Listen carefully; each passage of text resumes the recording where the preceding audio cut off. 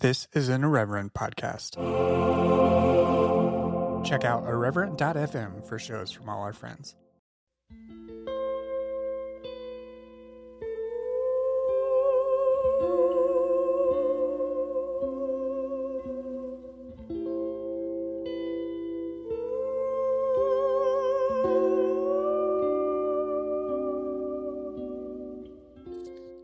Welcome back to Exvangelical, a show exploring the world inside and outside the evangelical subculture, one conversation at a time. I'm your host, Blake Chastain. Today's guest is Kyle Parton. He's another friend of mine from college, and in this episode we talk about war, defining evangelicalism, alternate models of salvation, other religious traditions, and pluralism, all surfacey stuff, you know? He also makes me doubt the title of the show a little bit, and has planted the seed for an On Being, aka the show formerly known as Speaking of Faith style rebranding, if it comes to that. But that's down the line. There are a few ways you can support Exvangelical. We have a Patreon up at patreon.com/exvangelicalpod, where you can chip in and ensure this show keeps going strong. But just as important, however, is simply this. Tell someone about the show. Follow us on social media. We're at exvangelicalpod on Twitter. We're on Facebook at facebook.com/exvangelicalpod. So follow me in both those locations, like me, fave my tweets. Appreciate all of that. You can also rate and review the show on iTunes. Please give us a 5-star rating and leave a review if you're so inclined. You can also follow me on Twitter at PRChastain as well. Also, if you have any thoughts about the show, you can email me at exvangelical@gmail.com. Do you have any thoughts on a particular show? Am I saying the word evangelical wrong? All my guests say evangelical, so I'm doubting myself a little bit. But I think it'd be a little off-brand, so I don't think there's any way for me to back out of that now. Alright, I do apologize for the quality of this intro. I'm traveling and don't have my mic with me, but the quality of the conversation itself is great, and I can't wait to hear from you guys and what you think. Alright, let's get into it.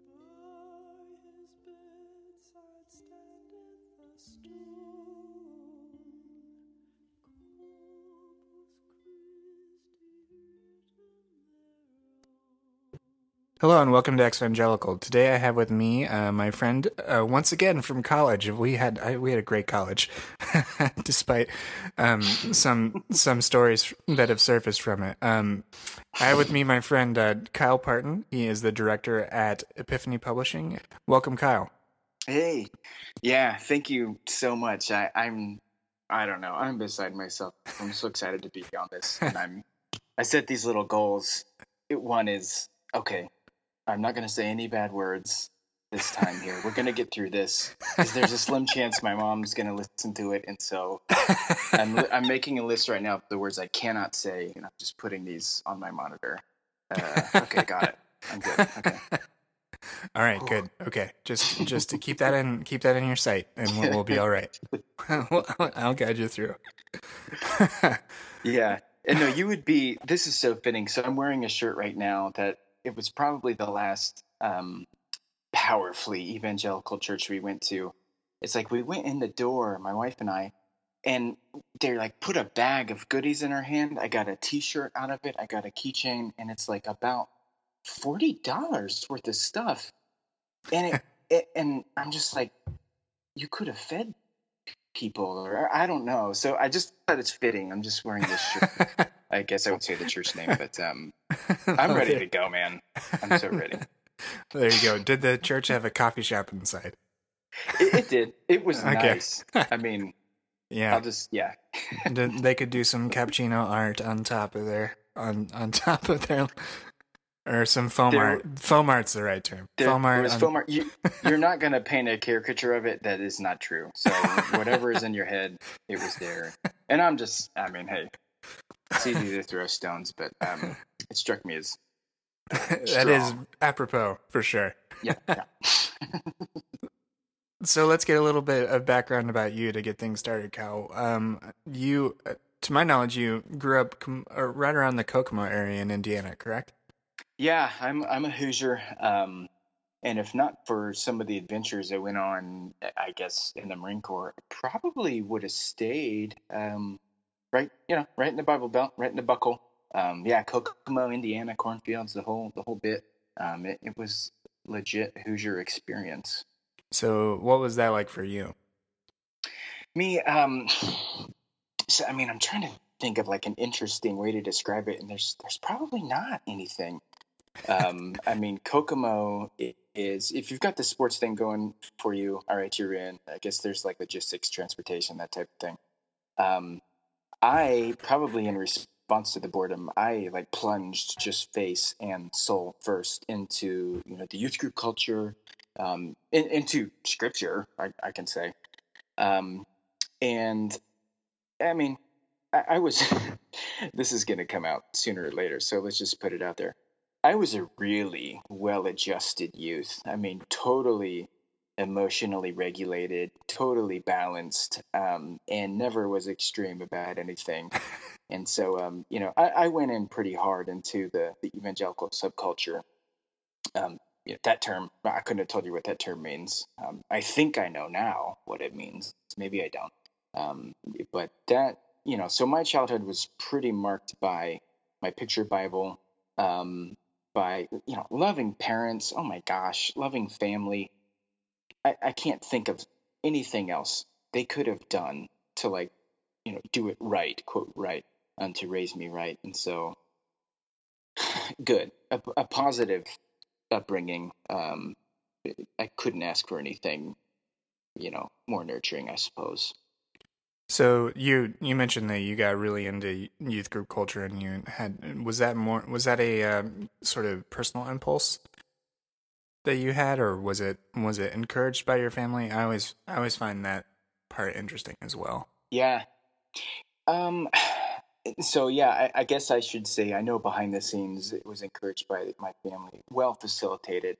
My dad was just this pillar of industriousness and like faith and action. And so I guess I was primed towards a religious outlook and a relationship with God. And the whole family was that way.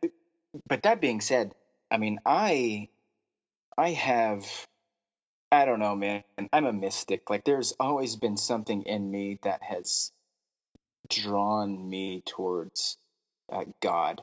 And I could give you a dozen different terms for that and what that process looks like. But no, it was just in the cards for me. There's something in my mind and in my heart that has always pulled me to explore divinity. Um, and yeah, so a little bit of a family thing pulling me there, but also, uh, I mean, it's just in my genes. It's Yeah, yeah, it's me. I can empathize with that for sure. I was very similar. I Yeah, also grew up in a similar sort of environment. I grew up in yeah. Crawfordsville, Indiana. So also just central Indiana. And not I don't know. Central Indiana to me is interesting. Like northern Indiana has the pull of Chicago, Yeah, and like it takes things for its culture from Chicago, and then sure. my family that lives near Louisville, like they call the area Kentuckiana. I mean, that's like Hey, what? Okay. so, and they all have Southern accents, and it's great. And and then other parts of the city pull from Cincinnati, but Central Yeah, Indiana is just kind of this like vacuum. It's just the heartland. And so yeah, I mean yeah, my family was a great family to grow up in. And like we went on every year, and my parents um would use their vacation time every summer to take our whole family, and this was part of what our church did, is they took entire families to an area in South Carolina, just outside of Charleston, yeah. and we'd build homes for people in need, and that Oh, was wow. like super formative. I mean, I started going on it when I was 5, and I went on it until I Yeah, was like 14 or 15. yeah, Um, it was like a major thing, but I also had those sort of like religious compulsions that yeah, there was an inner drive that like sustained through that time. I mean, that was very formative, and everything else involved in church going and everything. but there's also very much an inner drive to kind of explore those sorts of questions. So Yeah. So that kept you going all through that inner drive. Did it keep you going all through middle school, high school, all those sorts of phases of your life? Yeah, those wonderfully balanced phases of my life. Yeah, it did. I mean, if anything, it was kind of the pillar of my identity, um, at least in my own mind, I guess. And I, just like thinking through kind of again to say the pillars of evangelical ideals, what those are. Um, Man, I I was like the paragon of the evangelical kind of champion, where you talk about evangelism or like reading scriptures and like a high view of scriptures. That was my childhood. I used to go. I was thinking about this the other day. I used to go to Walmart, and with select friends, we would do this. And I would go to the romance novel section, that the forbidden lusty aisle of, shirtless Fabios. And Yeah. I would hide a Bible behind these romance novels. And I would kind of just play it cool, like wait, oh, I'm just looking, and I'm just 14-year-old kid looking at romance novels. And then when some unsuspecting woman would come by, I just straight be like, "Do you like love stories?" And they're like, "Why are you talking to me? This is Indiana. We don't talk to people." And I'd be like, "Because if you like love stories," and then I'd slide the books away to show the Bible, and in this like a moment, I'd be like, "If you like love stories, let me tell you about the greatest love story." And like, I just did this stuff for fun. What normal kid does this? And I did it for years. I mean, the ideas I came up with, bless past version of myself. I mean, like I just this is what I did for fun. And to be fair, I think that makes God happy. I don't know what God would look at something like that and not be like, "That's so stinking cute." But that's what I did, and it took me all the way through. Um, yeah, middle school, high school, and it's not until I guess my prefrontal cortex developed fully towards late high school, college, that I really started getting into philosophy. And nothing hit the brakes on that passion for God until, well, I guess I did. My brain did. And not that it's either or, but there's a certain tension that I imagine you know about when you start getting into the philosophic literature out there. Um, so no, that carried me through um, wonderfully. And then did that factor into where you decided to go to college? We met at college, which is a Christian Yeah, college, right in that area. So yeah. that factored into where you decided to look for schools. um, yeah, that I mean, in retrospect, it's so funny to be like, why did I go to that school? There was almost, and I mean, I guess I'm being cynical towards myself here, but there was almost like a solid stream of people from my church going there, and it's like a riptide, where it's like, oh, well, if person A you respect goes there, and person B you respect goes there, there's a current, and so of course it's God's will that you would go there. Why wouldn't it be? And I think that was the only school I applied to, and the plan, the capital P plan, was ministry, at least to a certain degree. And if that was going to be music ministry or if that was going to be full blown preaching, who knows now. But that's what led me to the evangelical institution. And so yeah, I went. I explored music theory, that type of thing, and then thought, let's pair that up nicely with what I thought was like a theology degree, philosophy, world religions. Spoiler alert for all those high school seniors out there, that's not the same thing. I don't want to spoil that for people, but it's better you hear it from me now than discover it when you're reading David Hume. I know. So that was the plan: was go there, get the ministry thing going on, and that worked for a bit, I think. Um, and then it just, it gets fuzzy from Yeah. there. The story is so clear cut up to that point.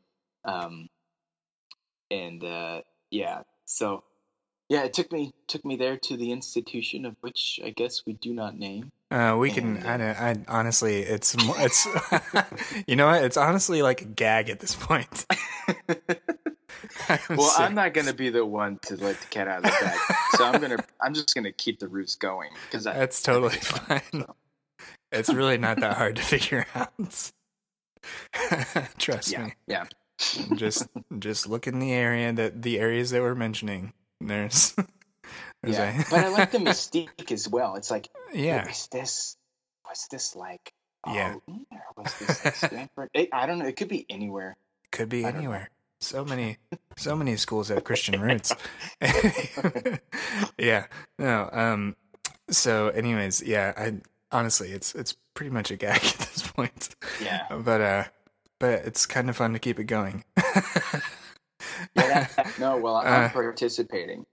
And so now it's like a choose your own adventure. It's like, so I can go back and kind of retrospectively interpret this stuff a few different ways. But here's what I know to be true about Kyle Parton, based on historical evidence. The rest is open to speculation, I guess.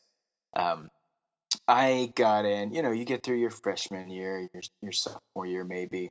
You get the sophomore kind of enlightenment set upon you where you realize that, oh my gosh, everything I believed is only a certain paradigm and I don't know what's true anymore.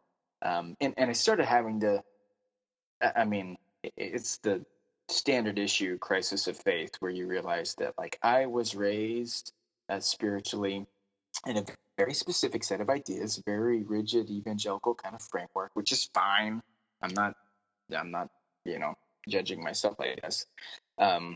But as that tension started building, 9/11 happened, and one of my best friends in the world was, in the mix. I think he was in Iraq right around that time, and he almost died. He was like, he took a couple hard shots, and I got blown up, and it just, I don't know, it punched me in the soul, and it suddenly kind of, it made me think, you know what, like, for all the philosophic and theological anxieties that are building now, maybe I can, like, take a hiatus, and shelf some of this stuff, and I don't know, join the Marine Corps. There are lots of ways to reconcile doubt, and one of them, it's not the only one, but one of them is to just take 10 years and go join the Marine Corps. And there are lots of other options, but so that's what I did. I made it through the majority of my college there, my college experience, with some degree of faith intact. But again, when you don't know that what you have is a paradigm, and then that paradigm crumbles, it sure feels like you lost your faith. You don't realize that you lost a certain expression of your faith or a certain model of salvation. No, it feels like the bottom fell out. And I lived for years with the fear of damnation. And yes, war didn't really help that much either. But and so yeah, things got bad enough for my own faith that I was like, let's take a little breaky poo, and join the Marine Corps, which I can explain more. It's not like I just threw a dart at all vocations in the world and came up with the most unbalanced one to fit my personality.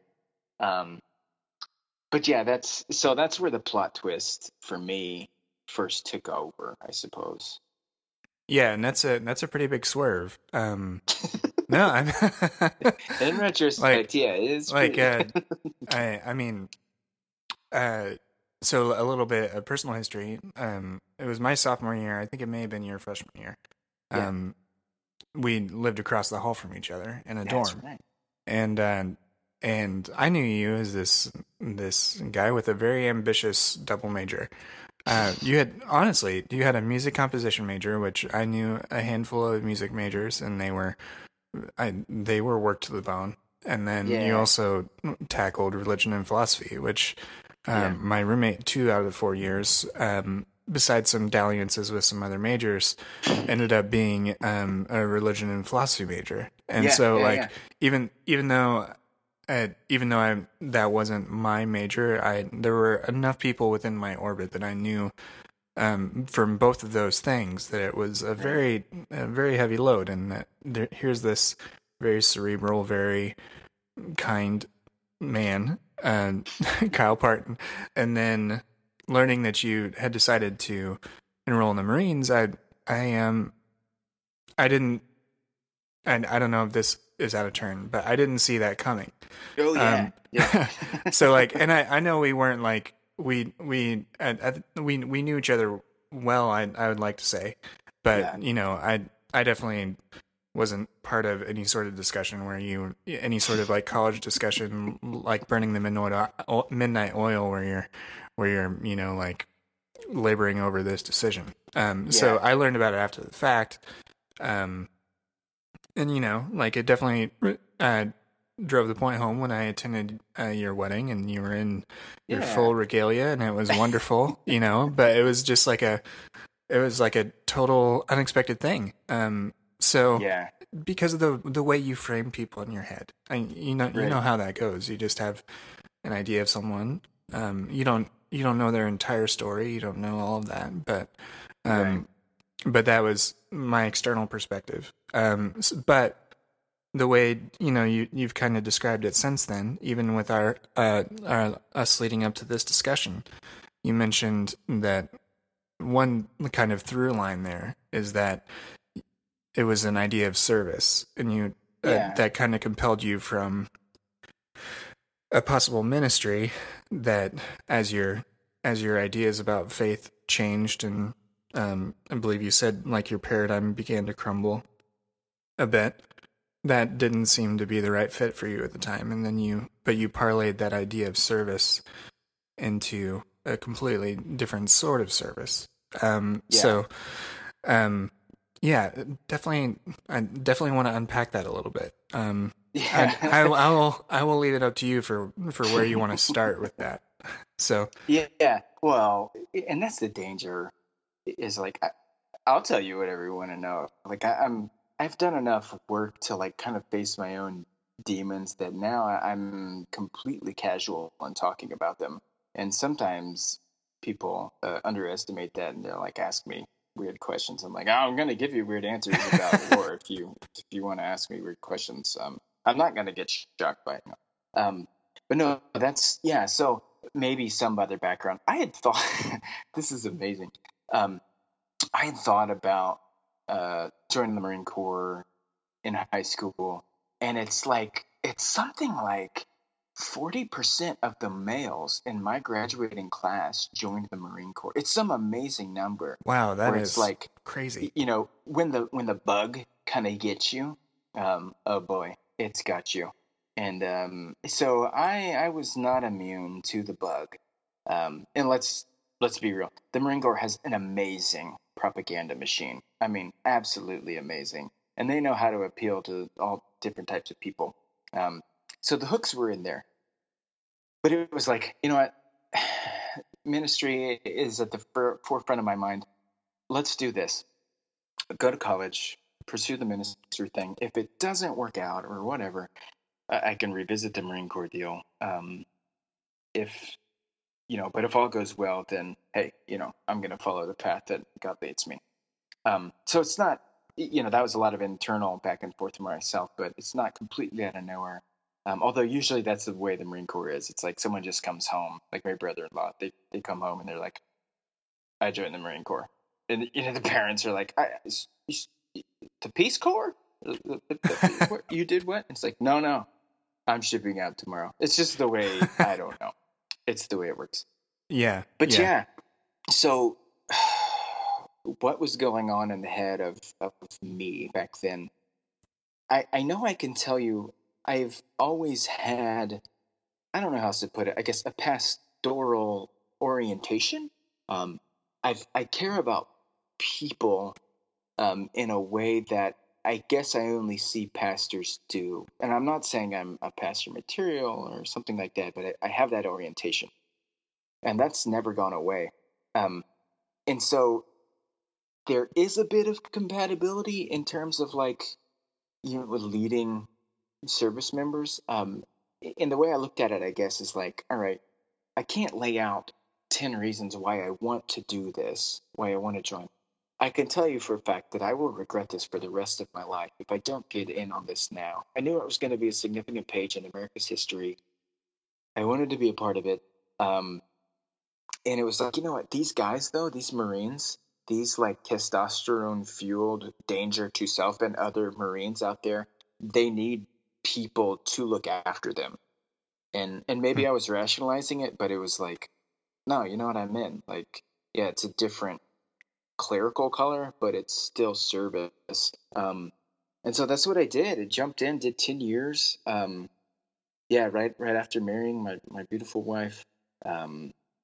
And yeah, so it translates to a degree. It was also just an amazing sabbatical away from the crisis of faith I was having. Um, and it did more for me than I can ever describe. If nothing else, it just threw me into a global culture. It threw me into direct contact with, I don't know, Islamic fundamentalism. It threw me into different expressions of life and faith, and it got me out of Indiana. I mean, I don't know. There are a dozen perks to it. There are the dents, that it put in me too, which is less about the Marine Corps and more about war, I guess, or just dents I put in myself. But yeah, that that was the plot twist of it all for me. Yeah. Well, let's do this choose your own adventure style. We can either go we can either go back and kind of explore the sort of issues you faced in addressing your evangelical framework, your paradigm that you mentioned started to change in college.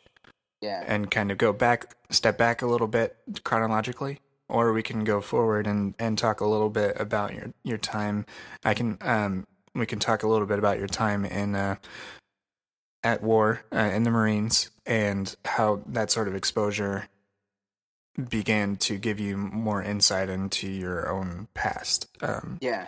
I mean, you're talking about all of this in the present, so it's really up to you about the best way you think you'd like to frame those sorts of things. Sure. But what I'd like to do is kind of get from you a little bit about where you saw, let's call them shortcomings, or things things that you felt were no longer satisfactory explanations for the way you saw the world. Within evangelicalism and the evangelicalism you were being taught and the evangelicalism you believed and participated in, and then how that sort of began to that sort of change continued through your time in the Marines. Yeah. So I'm sure there's a way to weave this all together beautifully. So let's fire one way into the future, like tell the whole Marine Corps story in 60 seconds, and then we can kind of circle back and weave things together as need be. Sure. And also, this could absolutely be a great time to kind of talk a little bit more generally about what evangelicalism is as well, just kind of what that might mean and how you frame that. So yeah, because that's a big thing I want to do as well. Is these are conversations I try with some, I don't know, with some tact, sometimes less than other times. I try to have these conversations with people, and it's like you get in sometimes 5-10 minutes into the conversation, and a lot of times it's like, okay, hold on, wait, can we back up? Because I'm not sure I know what you mean when you say evangelical, because the way you're describing it is just, it's like Christian stuff. You're just talking about the Bible and the cross, and that's just Christianity. It's like, okay, so this is a great opportunity to kind of spell that out. I'm for sure the least academic and the least intellectually sophisticated person you've had on this show so far. And so I'd love to Don't- do it from like the lay, just like, you know, the brothers and sisters and moms and dads out there. What does this even mean? Why, what beef does that Blake Chastain guy have against it? Um, and what does that look like, you know, afterwards? What is post evangelical faith? What in the world does that even mean? Yeah, that'd be good. All Um, right, yeah. So so let's start there and let's kind of talk about that, and then talk about your, um, talk about what that is. Talk about your time in the Marines, and then we'll circle back to kind of piecing together how things started to crumble a little bit, and then yeah, how you pieced things back together, how you moved forward yeah, through the Marines and ever since. So yeah. Okay.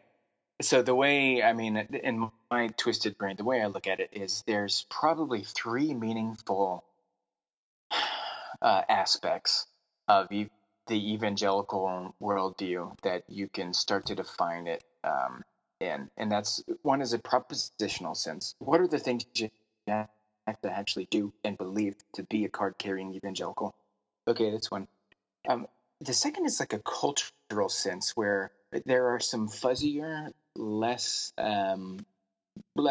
theological aspects that still weave themselves into what it means to be an evangelical.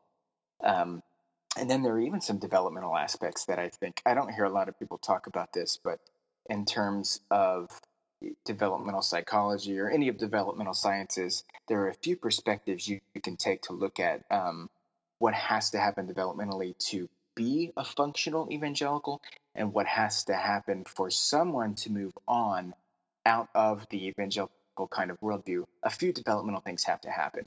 You've got to hit a few criteria, which could be fun to talk about here. But the second one, the cultural aspect, this is the trickiest part of it. And I hate, I wish I could think of another analogy, but evangelical thought can manifest in the same way racism can manifest. Hear me out. Everyone, I'm not saying they're comparable. I'm saying they can manifest socioculturally in similar ways. And that's this. So there are certain beliefs you have to be an evangelical. In the same way, there are people who, like, propositionally believe that race A is superior to race B. You know, you're an active racist if you, if you embrace these things. And so what gets tricky, though, is there's a whole nother element of racism that doesn't really have to do with what you think about Native Americans or Germans or African American. It's not about like who's superior. It's a systemic issue. There are manifestations of that thinking that over time have influenced the system. And if you're born into a place that is naturally privileged from those kind of influences, you're not going to see it. I mean, for me, I'm just like demographically, there's nothing interesting about me at all. I'm this white, male, middle class, tax paying citizen that all my life has enjoyed some degree of white privilege.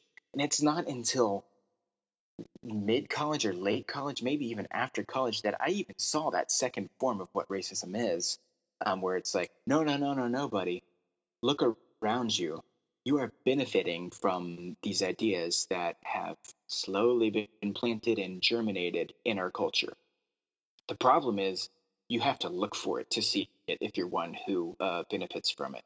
You know, because I say, oh, I don't believe that white people are superior to whatever. I must not be a racist. But no, there's a cultural aspect to it too. So, parallel, there are evangelical kind of propositions you have to affirm. There's also kind of an evangelical manifestation in culture that if you're not looking for it, you're not going to see. And if you were raised in it, it's sure as heck going to be normal for you. Probably three things. One is the patriarchy. You know, go patriarchy. You're going to naturally privilege the role of the male over the female. And just read Paul, right? You know, I'm just doing what the Bible says. There's some sexism in there. You know, watch your blood pressure whenever a feminist talks. You know, if your blood pressure goes up, you've probably got some evangelical kind of cultural influences that you need to work through. The third one is just generically conservatism. Whenever you can be conservative, you should be conservative. To be conservative is to be holy, that is to be saved. These are evangelical ideas, although you might not ever affirm them or say, yeah, I read that in the Bible. And it's there that you start to see the kind of devious entanglement of the Republican Party and the evangelical movement, which you've pretty well injured that horse, if not sent it to Dante's Inferno already. So I won't kick it too much, but it's there, and if you don't look for it, you won't see it. So to connect all of this, the cultural aspects of it, I'd inherited some of this stuff. What the Marine Corps did was propel me into a completely other culture. So it was like purging a lot of the ideas that I had grown up embracing. Not just ideas, but it's also like it threw me into a place where I was the minority. I mean, for a long time, we either lived in Texas or California, or I was in Iraq or Afghanistan, where you being a white guy there, you're not the same kind of privilege that you have here in Indiana or something. And that was amazing for me. That was much overdue.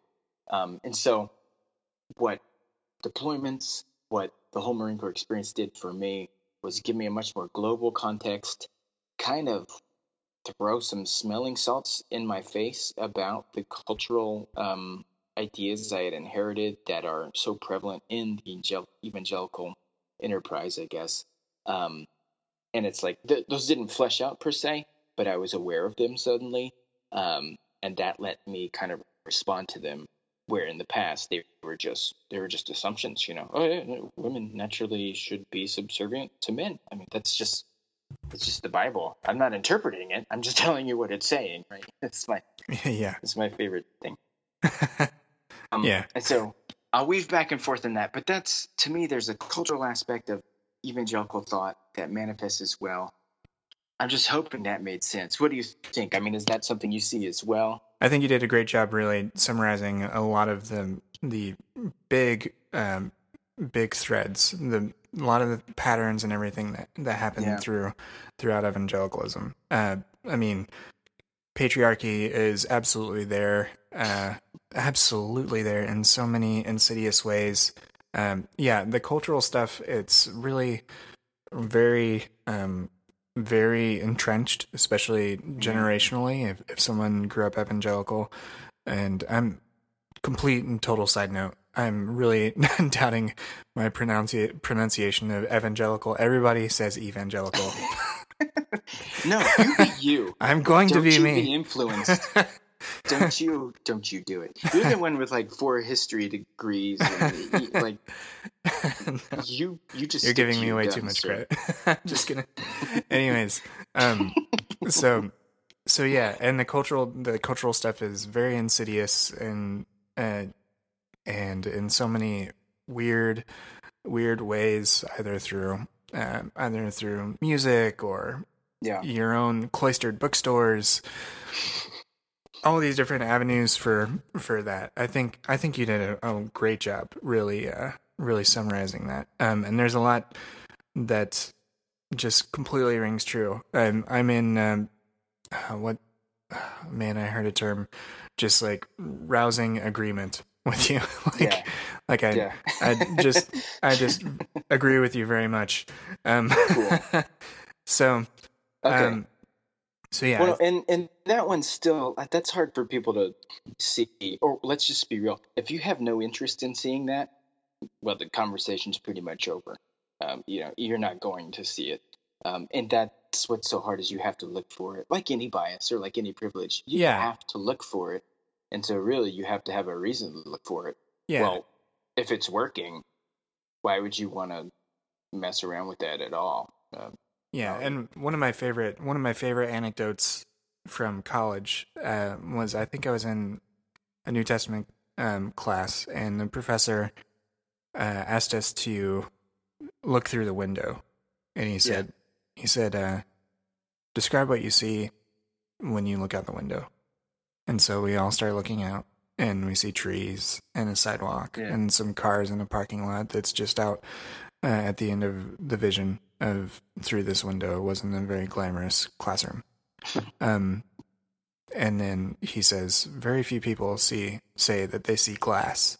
Yeah, right. And then he starts to say that no matter who you are, you have an original perception of things, and that's basically your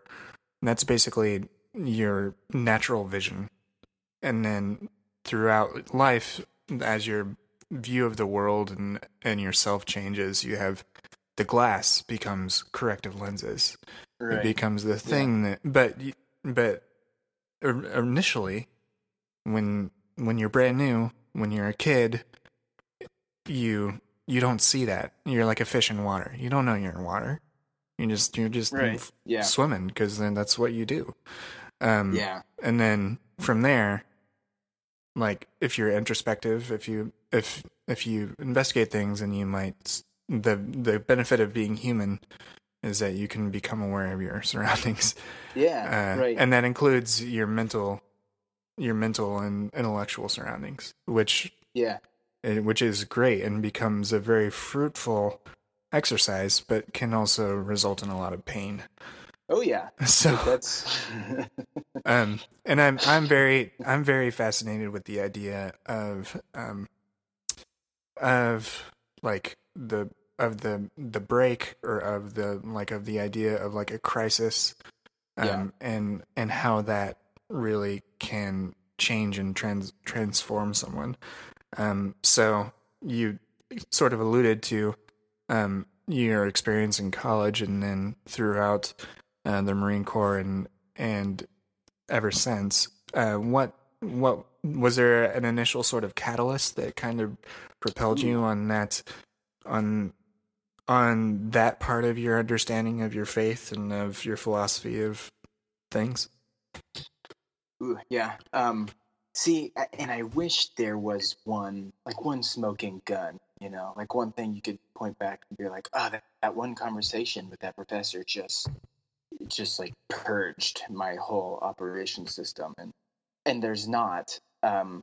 So I can point to maybe 4 things that really ties very nicely into the propositional aspects of evangelical thinking. What do you have to affirm in order to be in the club? And I know there are probably 4 or 5 things, but we can just look at 4. I don't know anybody who lost all 4 of them at once who's still a Christian. I mean, if you lost your view of Scripture, and you lost your view of the cross, and you lost your view of, what it means to be saved, you're probably done. You're a Buddhist now. But rarely do people lose all 4 of these kind of pillars at once. But you know what? I guess that's like in my heart, in my warm fuzzy heart here.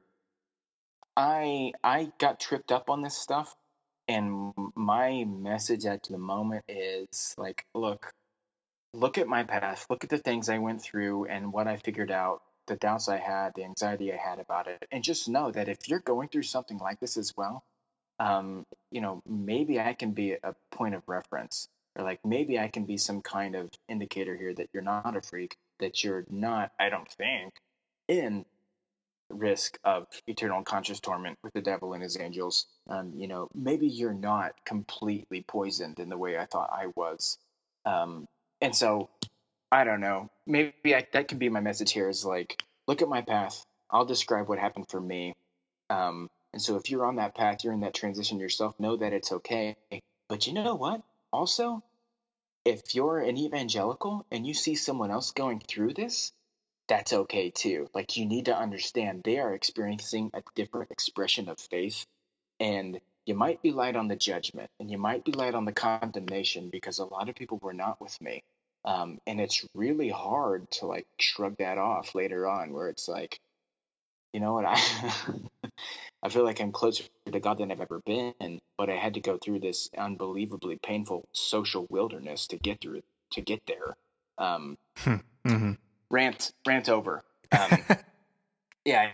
So let's, I mean, if you're up for it, let's dive into like a functional definition of what does it mean to be evangelical? Like, what are the actual tenets, that you might have to believe? I'm game for it. Let's do it. Cool.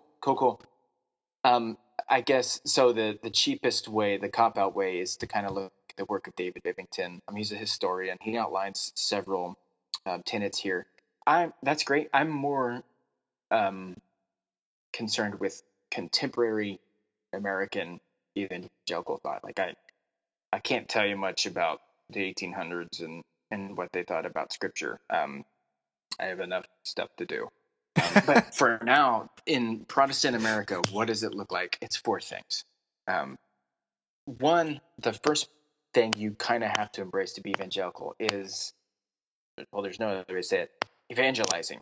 Some kind of activism, a tendency towards an active expression of your faith, not a passive expression, an active expression of sharing the gospel.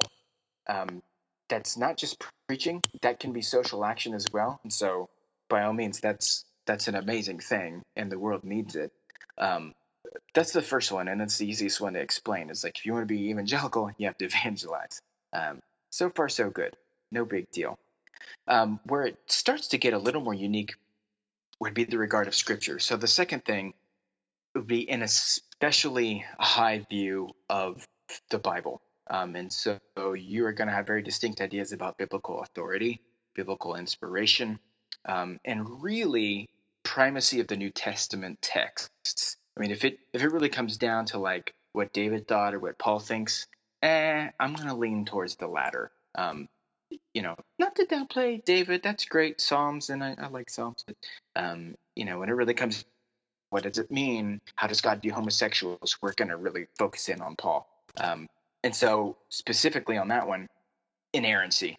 Inerrancy is going to be a great, like your top tier, gold standard evangelicals probably believe in the inerrancy of the Bible, simply meaning the Bible is without error. It is without fault in all its teachings. Okay, easy enough. You can get away with believing in infallibility, but quite frankly, I don't know that you're a great evangelical if you believe in infallibility. You need to step it up, buddy. But infallibility, you're starting to slip. There's all manner of, I believe the Scripture is inspired. I'll give you that.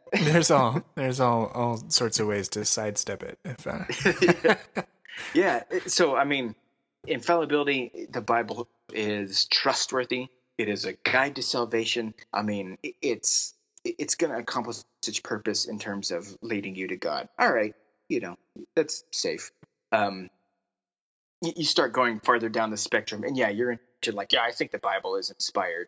The problem with that is, like, I think the Bible is inspired. I also think the Bodhisattva Charyavatara is inspired. I also think the Dhammapada is inspired. The Bhagavad Gita, like, there are things in here that around the world, there are scriptures that if you just have the courage to crack them open, you will see the heart of God. But whoa, let's go easy on the comparative religions there, mysticism for a moment. We can work our way there.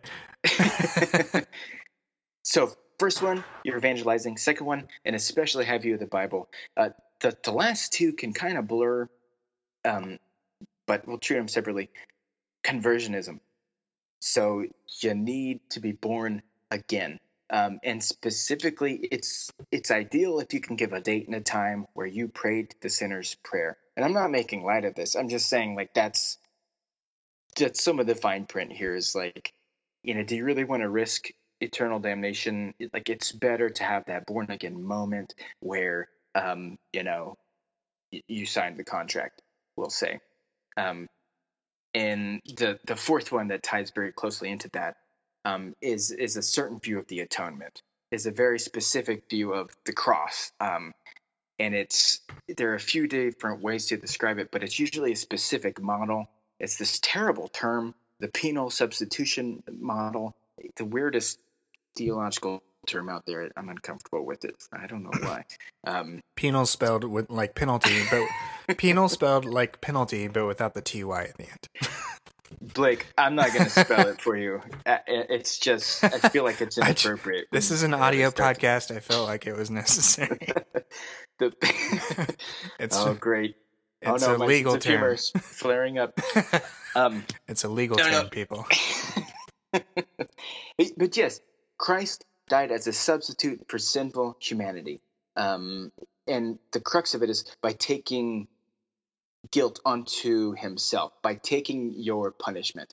And so if you were raised in Protestant America, this is probably what you believe. And this is the trickiest one. This is the most difficult one to find other options for, because holy cow, you start messing with this, like you're putting all your money on the fact that you're not messing with something completely sacred. You want to start messing around with like the cross, you can just guarantee that you're going to have a few restless nights of fear of damnation and that type of thing. So yeah, I went through that. Good news is there were probably 5 or 6 other models out there. These are models. These are theological constructs that we came up with to explain something that we're not quite sure how it works. We're not quite sure of how the mechanics of salvation really work. But those are the 4 pillars. You're evangelizing. You got a especially high view of the Bible. There's a born again moment, conversionism, and then some kind of cross-centric view of the atonement. Specifically, God punished Jesus for our sin. And so I can walk through and say what broke for me on all of those. It was something specific for each of them. But a lot of the people that I kind of have this conversation with, is like, yeah, you're describing Christianity, right? I mean, you're describing like Jesus. And without those things, I don't recognize anything outside of, the Christian faith. I don't know what you're talking about. And oh my gosh, there's so much more. There's so much outside of it. There are pre-denominational views of what it means to have a relationship with God. There are Eastern Orthodox views. There's so much more. But I guess it would be responsible for me to say, to the post-evangelicals out there, to the ex-evangelicals, look, if someone is here, if they're working within these 4 pillars and their needs are met, their social, their cognitive, their spiritual needs are met, let them be. Like, if they have a functional relationship with God here, then don't be the one always trying to kick down these pillars just because you can. I don't ever want to be that person that just constantly tears down the framework of others. What I want to do is help them expand, to fill their space that they're in. And if or when that balloon pops, I want to be there, calmly sipping coffee, ready to help them find north again. But just, I don't know. It's so easy to get jaded and burnt with this. And you try to burn these structures to the ground, and you have to remember people live in these structures.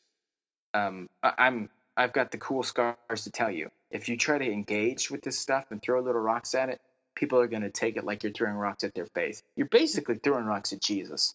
And it's not going to get you anywhere. So just let it be. It's okay.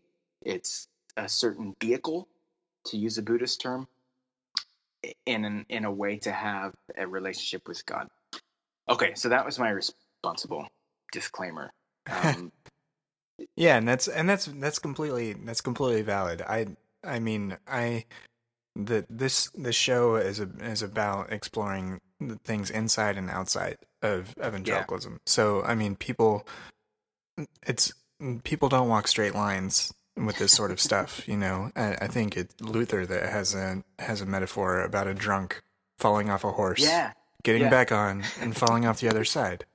That's the way a lot of us, even if we are very interested, no matter where you are on the sort of spectrum of being highly engaged with this sort of stuff, or you're more passive about it and you're participating in a more quote casual way,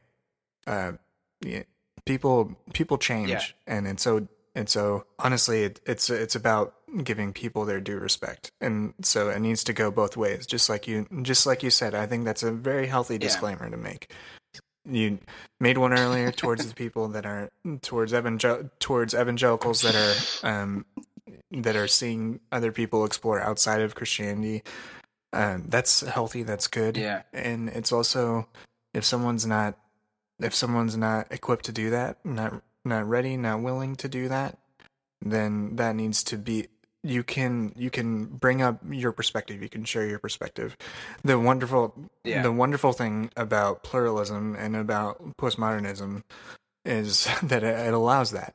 And the one thing I think is that I know that in some circles, like, postmodernism is like a dirty word, but it's like, oh yeah, you just watch yourself. But it's unavoidable. It's the default. It's the age we live in. So it's especially if you have a global perspective, like you said, you have to adapt that sort of. Yeah. You have to suspend your own judgment in order to hear someone's perspective, and that's valuable. That's absolutely valuable and essential. And if people hear this conversation and their perspectives are affirmed or their perspectives are challenged, if they're challenged, then I hope it's done in a gentle way that prods them on to explore these things more sincerely. And it's a great disclaimer. So I do want to backtrack a little bit and kind of I think this idea of substitution, penal substitution. Wah wah. Yeah, there it is. Yeah. Sad trombone. About the cross. I think that is definitely one of the most essential aspects of evangelicalism, and especially because it's like very easy. I think it's why John 3:16 is like the verse. It is the verse of note, because it kind of fits into that model very easily. For God so loved the world that he gave his only begotten Son. It fits that perfectly, and then it gives you the framework in which you can react through the conversion you mentioned. So it's the underlying presupposition that allows you to acknowledge your sin, acknowledge that Jesus was a substitute for your sin and for all mankind's sin. Therefore, what you do in reaction to this mysterious moment in which G.K. Chesterton says, like, God was estranged from God. Yeah, right. And there's these crazy mystical sort of interpretations of this moment in history. But this is a very straightforward one in comparison, I think. So what are a couple of different models that you've come across? We don't have to go through all of them, but let's just give our listeners a little taste of what's available outside of the penal substitution. Yes.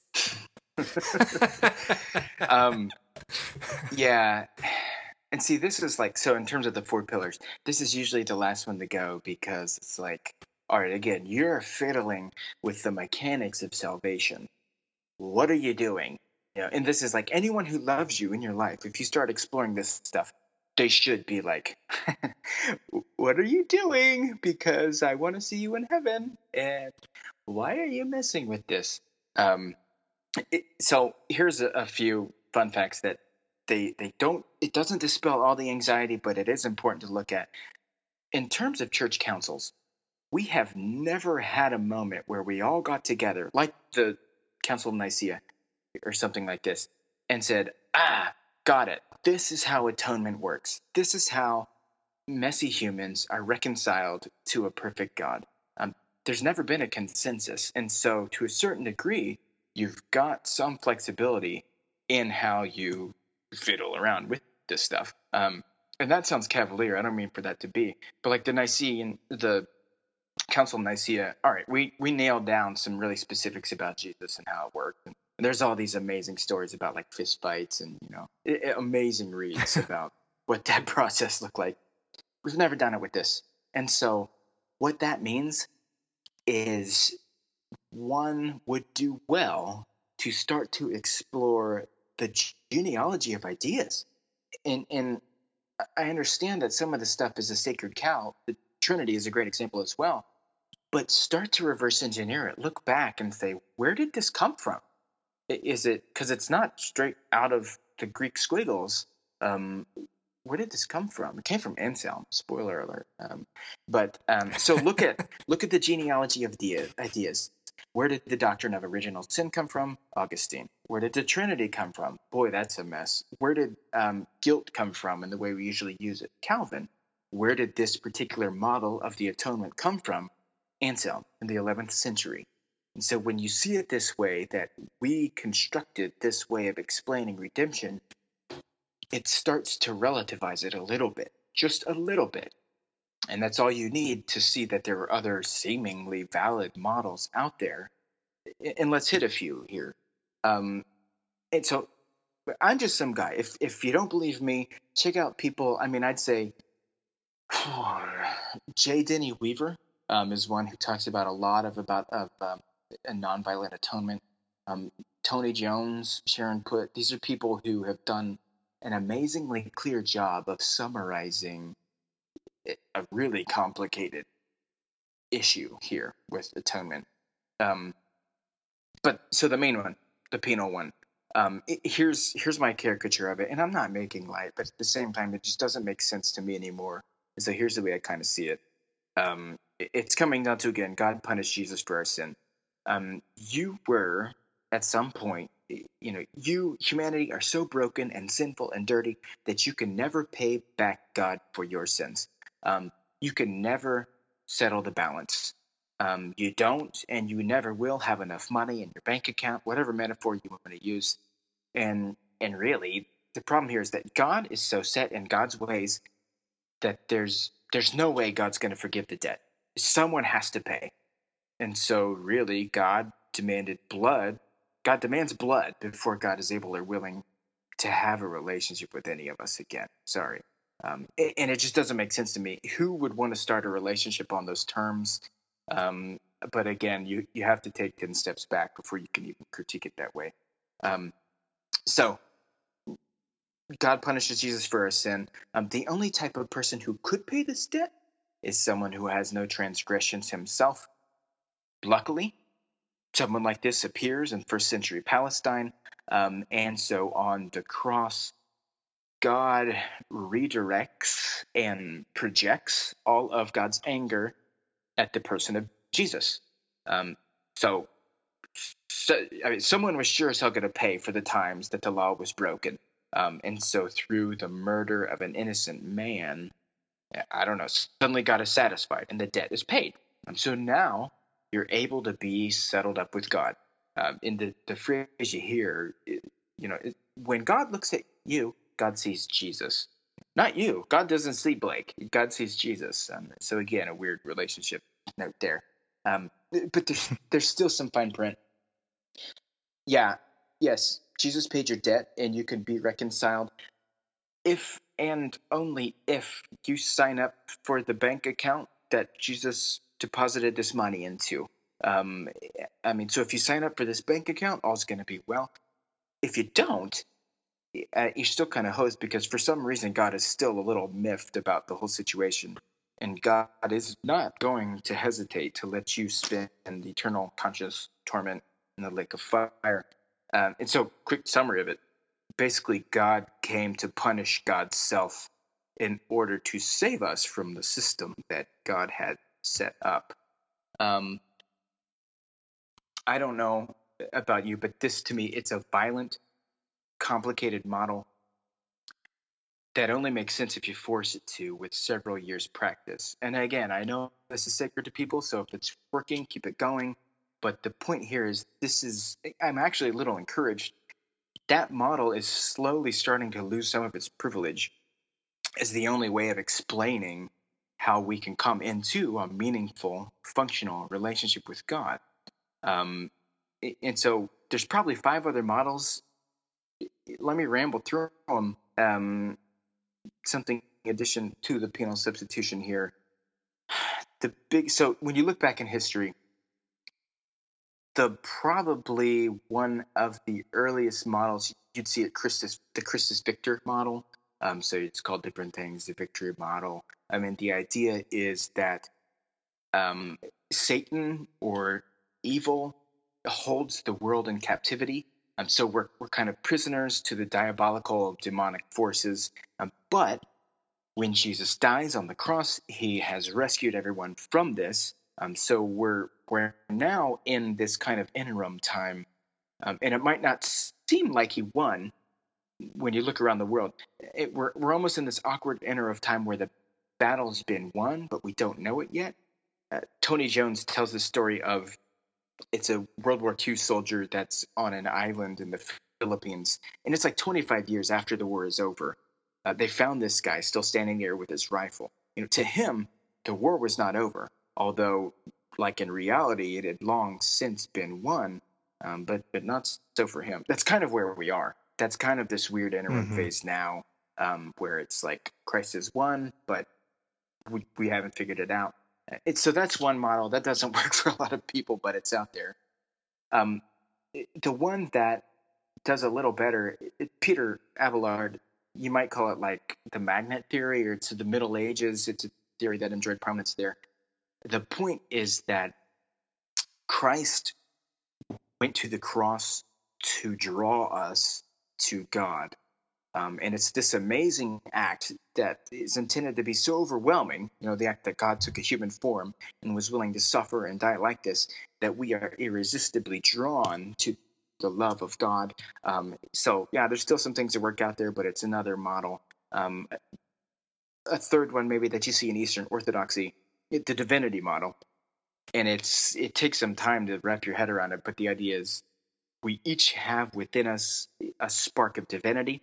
But because of Adam's sin, death has come to us and we've lost contact with who we really are. And so Jesus came to reignite that divine spark, and the cross was a part of that. You see that in the Orthodox Church. The last model here, and the one that I'm very partial to, it's Rene Girard, and you can see it. So it's mimetic theory, or you can see it's like the mirror theory.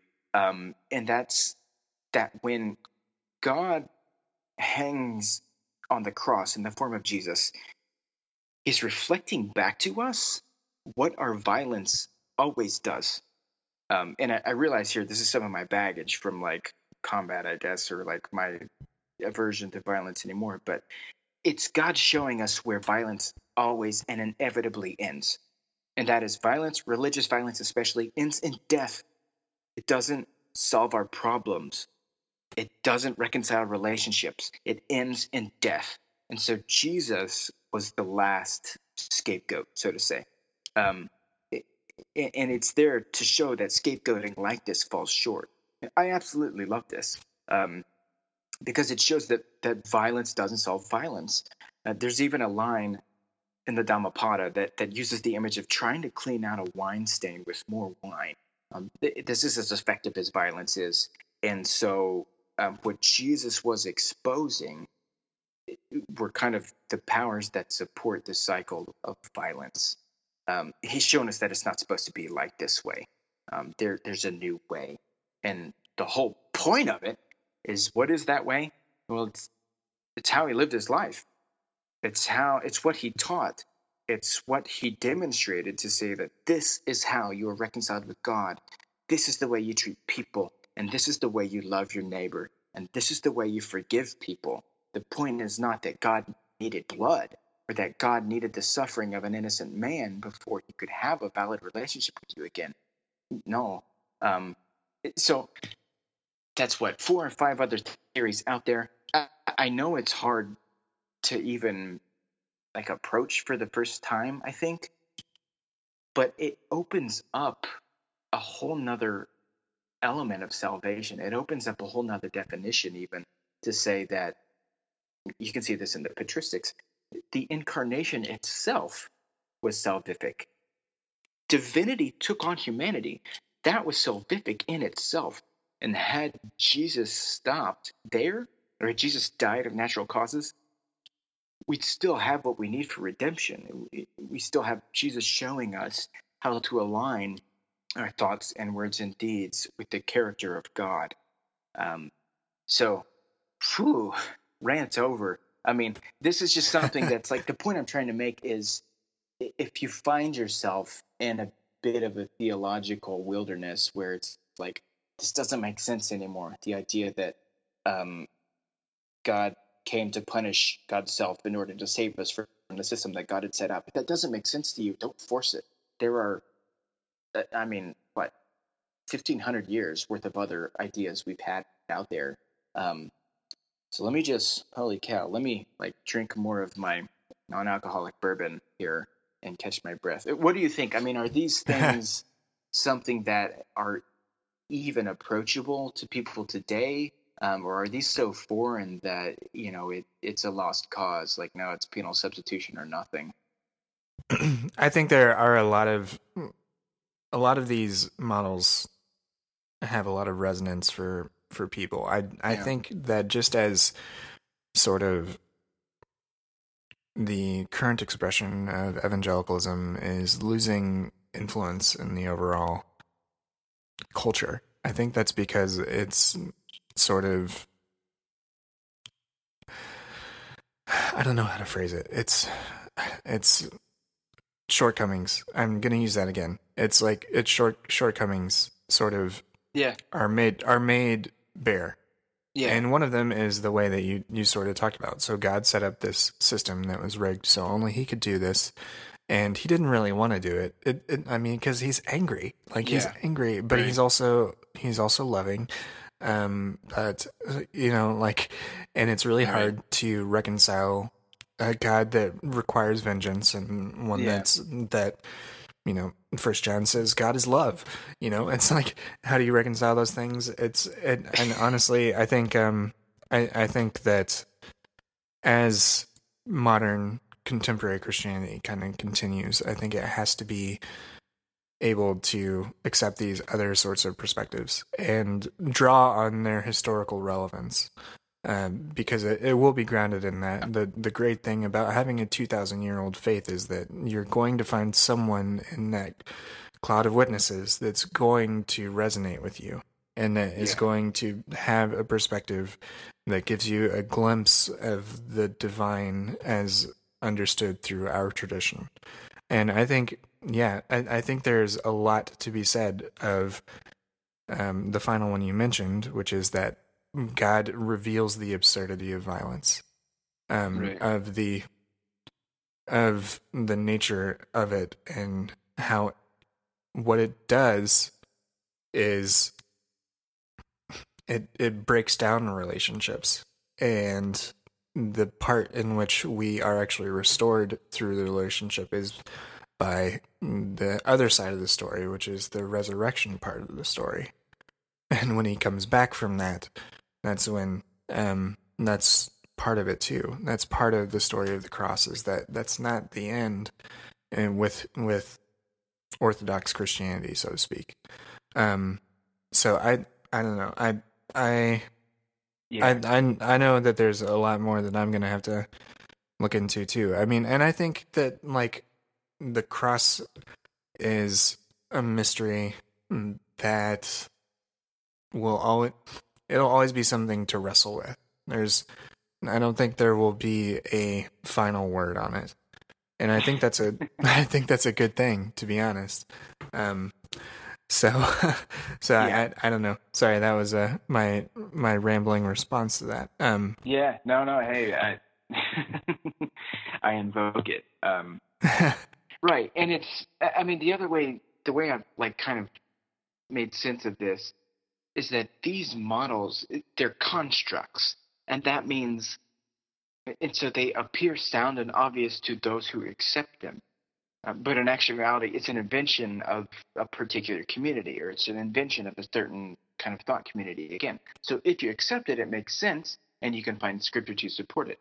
If you do not accept it, it will not make sense, and you will not find scripture to support it. It has nothing to do with almost God, and it has everything to do with what we bring to the table, our epistemic bias, and our agenda, and also, I mean, how interested we are in digging into this stuff as well. So I don't know. I never fault anybody for finding a certain model that's out there. Just realize it's a model. There's lots of them out there, and no one holds the copyright to like the heavenly approved kind of version of the atonement exclusively. Yeah. For sure. So I want to take us in a little bit of a different direction now. Yeah. You've mentioned that your experience in the Marine Corps gave you a more global perspective. You've also made mention of a couple of different scriptures from the Hindu tradition and from, I believe, the Buddhist tradition. And this is something I know about you personally. You've invested a lot of time in investigating these other traditions. Yeah. Can you? I don't even know how to open it up to you, because honestly, you are leaps and bounds beyond me in your exploration of these things. No, honestly, because I mean, I've read portions of the Bhagavad Gita. Yeah. I've read parts of the life of Buddha, and that was part of a like Asian religion in cinema or some sort of class like that. You know, Yeah, it was right. it was ancillary to the experience. Like, so anyways, I mean, you have a wealth of knowledge here and I want to tap it. So, I want to start just more by where you see resonance within the Christian tradition Yeah. in these other traditions. And Right. also kind of your perspective about comparative religion in general. Yeah. Yeah. That's really funny because it would normally take so much time to bridge these things at all. But actually, so the atonement it's the only leaping point. Because what is the one thing that keeps people from exploring other religions? It's like, well, but yeah, Jesus on the cross. I mean, that's great. Buddha did his thing, and Muhammad, he said some great things or whatever. But Jesus on the cross. And so once the specific model of the atonement has started to be relativized a bit, you might find yourself, and like in my case, you might find yourself with a different concept of salvation. And this will come across a little pluralistic. I guess if the shoe fits, I'll wear it, but that's not my agenda here. Where I have landed, I guess, in terms of other religions or other faith communities, is bridged directly by this concept of salvation that I was just talking about. And that's what salvation means to me is aligning oneself with the character of God. And so you can even start to use the word like theosis. There's this gorgeous Eastern Orthodox and just Orthodox term out there that just means like we are becoming more like God. And if we're thinking the thoughts that God would think, and if we're doing the things that are in line with the character of God, then eventually your entire path starts to align with the character of God. So far, so good. That's not too sketchy. Where I've deviated, I guess, is in the idea that in order to be saved, you have to have right theology. That theological precision is ultimately the entrance criteria for heaven. Because that's another aspect of evangelical thinking, is that everything's kind of about heaven in terms of salvation. Yeah, we like the environment and we'll do some things to help the community. But you know what? Like one fine morning, when this life is over, I'm done with this crap. I'm done with this planet because I'm going to, I think of it as celestial retirement. I've done my work. I'm done working. I'm going to enjoy the presence of God. And I have a big beef with this as well. But yeah, I get surprise. I do too. oh, we should talk about that sometime. Yeah. But it's this image of, no one says it, but if you embrace these four kind of ideals of the evangelical pillars, I guess, these are theological propositions. And so what you are saying, whether you mean to, or you know it or not, is that you have to have right theology to get into heaven. And it's just this image. I mean, I've made a caricature of it, but the heavenly admittance process is Saint Paul, or whoever we say is actually guarding the gates, administering a short theology quiz at the reception line of the pearly gates, because that's what this is all about, is getting into heaven. And so if you didn't have a picture Bible growing up, and so you've got plausible deniability, maybe that theological quiz is true or false. You know, it's like, hey, is Jesus the Son of God? Yes or no? 50-50. Yeah? Okay, you're in. But those who've heard this story before, it's short answer, pal. This theology quiz is short answer. It's not multiple choice. I'm sorry. So this is the image of heavenly admittance on the basis of propositional affirmation, saying that only by embracing correct theology does one attain salvation. This has been a huge problem for me and in my evangelical plight, because I see theology as the path, not the destination. The value I place in theology is the effect it has on your mind. And so if you're believing things that make you more predisposed to, I don't know, love and joy and peace and patience and kindness and goodness and faithfulness and gentleness and self-control, then we're on the straight and narrow. The problem is that in probably 11 out of 12 major world religions, you can find beliefs that will lead one to cultivate love and joy and peace and patience and kindness, all these things. And if you don't have this kind of velvet rope of the penal substitution model of the atonement, then really you have to ask yourself a question. You have to ask yourself, like, is it possible to be aligned with God? Is alignment with God possible through other spiritual traditions? There's no way I'm going to answer that question on the record here, because to like the mail of like, I'm praying for you and I'm disappointed in you and your dad never would have said this, you know, it's just unbearable. But wink, wink, I think the answer is implied. And so for me, it's a pretty easy test. Let's quote Kevin right here again, fruit of the Spirit. What does this theology, what does this soteriology, what do the teachings of the Buddha, what do the kind of concepts in that foreign scripture, what are their fruit? Because I don't know how else to account for it when the fruit is stuff that sure looks and smells like the Holy Spirit. I don't know. And so I will never try to talk people into this stuff, because again, if your path is working for you, if you're drawing closer to God, and if you're aligning with the divine, then great. But I can tell you, it's one model. and again, the postmodern soup we find ourselves in, you can hate it or you can accept it and work through it. But yeah, so that's a really dodgy answer to your question about world religions. Yeah, well, I mean, I think, yeah, how does an evangelical answer that? How does someone even coming from evangelicalism answer that? It's Right. It's tricky. It feels like you're walking through, to use a military picture, you're walking through a minefield. Like, Yeah, so, sure. But just to bring it back to something maybe a little practical, how have these sorts of investigations, how do you feel they've benefited you? How do you feel like you've been enriched in your pursuit of your understanding of God or of the world or the universe, or however you choose to frame it at any given point? Yeah. Ugh, that's an ugly one, because so here's a short answer. So like me personally on my path,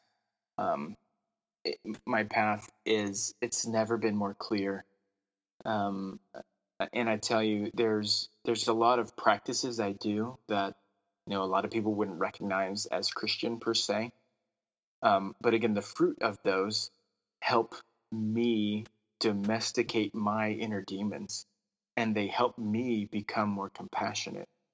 And it's not just that they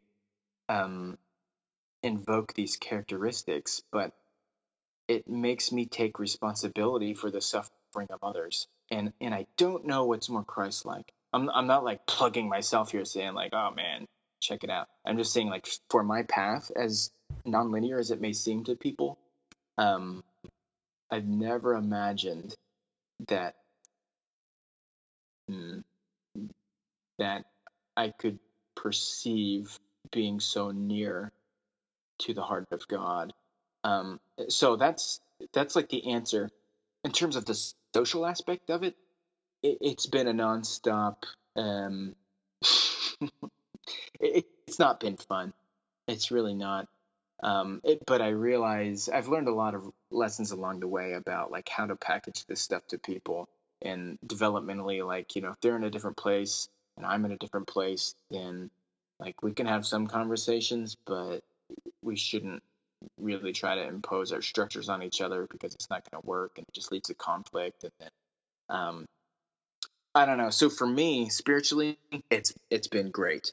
The inner demons I've worked through, I guess, since being back home and everything, I can tell you, like, my meditative practice is the reason I'm alive.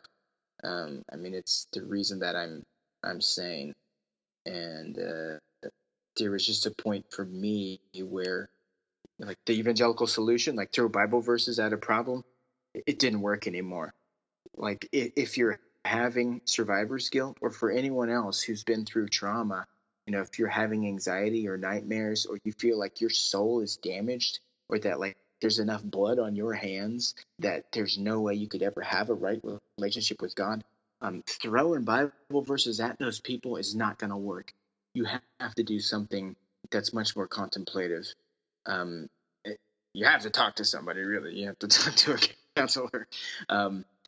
But I don't know. So it's not been fun on the social landscape of it all, in terms of how the majority of my evangelical friends and family responded. But at the same time, I guess I should say there have been a lot of people as well that have loved me, and shown a healthy curiosity and been supportive along the way as well. Yeah, that's I think I like what you said. I like everything that you said. Yeah. But what you said about kind of a framework, or someone may not be able to fit that into their framework, and you're just in a different developmental place. That is very it's very difficult, and part of these sorts of conversations like the one we're having right now is because we have a common framework. And even if even if it was just the starting point, and that's really, and if you feel like you've moved beyond, or that's really hard to communicate to someone. That's one of the oh my gosh, it's one of the hardest things to communicate, because you have to be so very specific and articulate, and sometimes in a moment you can't do that. So it's been. There are so many issues that just they cannot and should not be communicated, and especially you start talking about the developmental angle. Anybody who starts to talk about themselves as like developmentally higher or more sophisticated or something, wow, you're burning a bridge right then and there. And I mean, stages of development, it's so tricky to find language for this stuff. Gene Gebser, they're like the preeminent kind of sociologist and mystic. He uses the word mutation, where it's like, I've just mutated in a different way than you've mutated in terms of developmental stages. When it's like, oh, okay, that's pretty impartial. That feels and gross. that definitely feels less judgy. Yeah, we're just damaged in different ways. That's all. which actually works pretty nicely, I think. Your radiation was different than my radiation. Yeah. I like that. Yeah. And I feel to go on a little bit of a tangent, even though it's related. I feel like mysticism is something that's anything related to anything remotely somewhat mystical, even if it's couched within Christian tradition. It's very hard to converse about if you haven't either read the same texts or heard the same people speak. Yeah. I'm really trying to think. The example I have in my mind is the handful of books by Richard Rohr that I've read, and he's one of my favorites right now. And he's kind of equipped me to sort of see things differently, and in a more positive way than I was feeling for a long time. And that's I consider that like a redemptive work, because he redeemed my understanding of certain aspects of Christianity, and it widened it. It widened my perspective, and that's and to me that is what keeps the kind of curiosity going, is seeing how wide can all this go? What happens next? Yeah. What happens next? And is God there? Am I there? Like God's probably already out there somewhere. I'm just not to that point yet. And he'll probably just be waiting for me out there. But who knows? So no, very, very true point. There's a model I like. It's something worth Googling, spiral dynamics.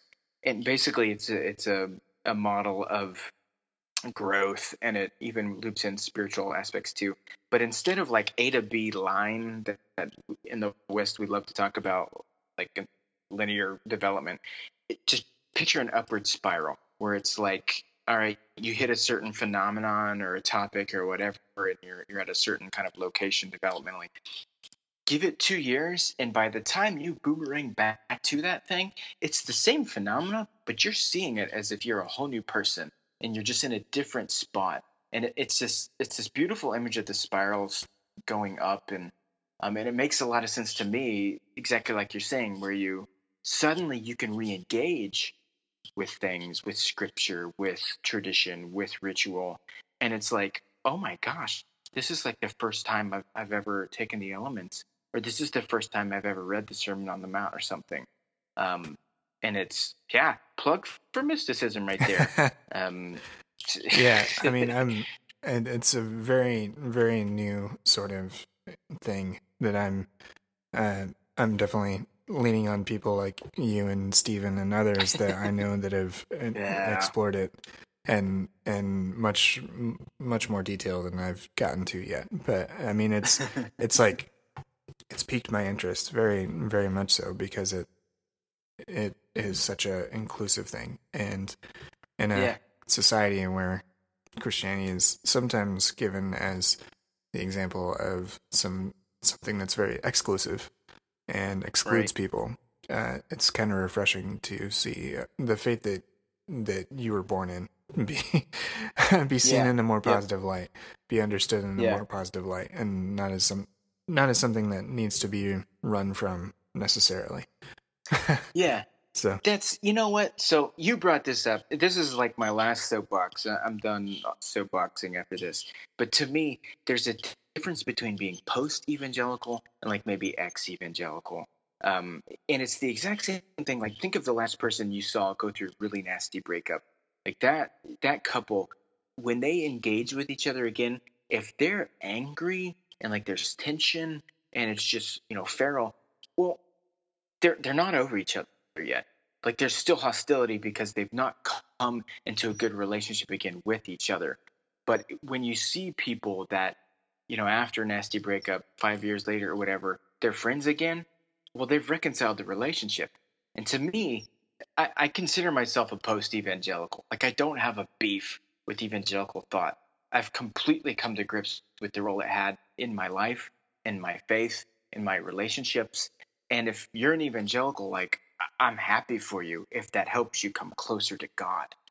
I don't, I don't want to burn the structure to the ground. And it's exactly like you're saying. You can start to re-engage with this stuff suddenly with, I don't know, grace. I don't know, like some kind of empathy and compassion. So if I have to peg myself as anything, it's like a post-evangelical or like a recovering evangelical. Not so much someone who's out to like nuke the thing from orbit.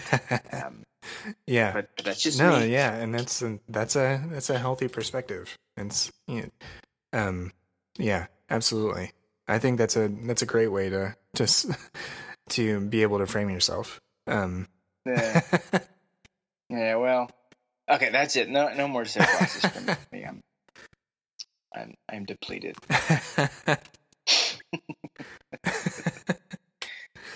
Well, I've really enjoyed this conversation. Is there anything else you want to touch on? I think we've really packed a lot into this. So I'm. I mean, no, I better call it quits. I'm so grateful for this, for your project, because there are people, and I could name you the names, who've keep the analogy going, who've waded through this wilderness, who've made it through this wilderness, and they've come out of it thinking they lost their faith. They come out of it thinking that they're damaged and that they'll never have a good relationship with God again, because the cross doesn't make sense, and because Scripture, like, they can't literally affirm that Methuselah was 969 years old. I can't affirm that anymore. And so I'm going to hell? Like, no, there's so much more. And I want to be someone who's there to help people, like, kind of, it's like jumping out of a moving car, man. Like, someone to just help them tuck and roll and, like, nail the landing at some point. So I don't know if there's ever anything I can do to anyone who's listening, or to, any of the other guests or anything like that. Hit me up. Let's talk. I'll do whatever I can. Yeah, and I can absolutely affirm that Kyle is a very giving person, and he will be true to his word. Where can people find you online, Kyle? So I'm just coming out of my cave now, like in a writing career. So I'm trying to get the site up. I'm trying to get this stuff up and running. KyleParton.com. I guess I'll do it. Yeah, plug it, man. Plug it. yeah, that's the thing. That's where you need to be. Get your shirt, get your T-shirt, get your keychain. No. So, and there you can find whatever. If you want to see my sense of humor get me in trouble, you can find me on Twitter there. If you want to see my inflated professional achievements, you can see me on LinkedIn. What I'd love to do is, I have a Facebook page too. I just love to engage with people in their crazy thoughts on this type of thing. So hit me up on the Facebook page. I don't know, follow the blog, get my free developmental propaganda, and let's just talk. I don't know. Let's walk the path together. And what about your publishing project, Epiphany Publishing? Talk a little bit about that. Yeah, that thing. So that's fun. It's like this scrappy kind of publishing company that's, if there are people who write, who've got a message, I guess, that's transformational, something that ties on any of these themes, hit us up, epiphanypublishing.us. Check us out. Send us a manuscript. We'd love to read it. I'm reading this stuff constantly, good and bad manuscripts, just constantly. And if there's something that you think would be a catalyst for change on any of these topics, hit us up, and we'll start a dialogue and see what makes sense. And maybe, I don't know, maybe we could be a platform for you. If it's a voice that would have the impact that, could help people kind of align with God, or otherwise catalyze them along their path. That's great. Thanks very much, Kyle, for joining me. I had a great time talking. Yeah. Thank you, man. Thank you.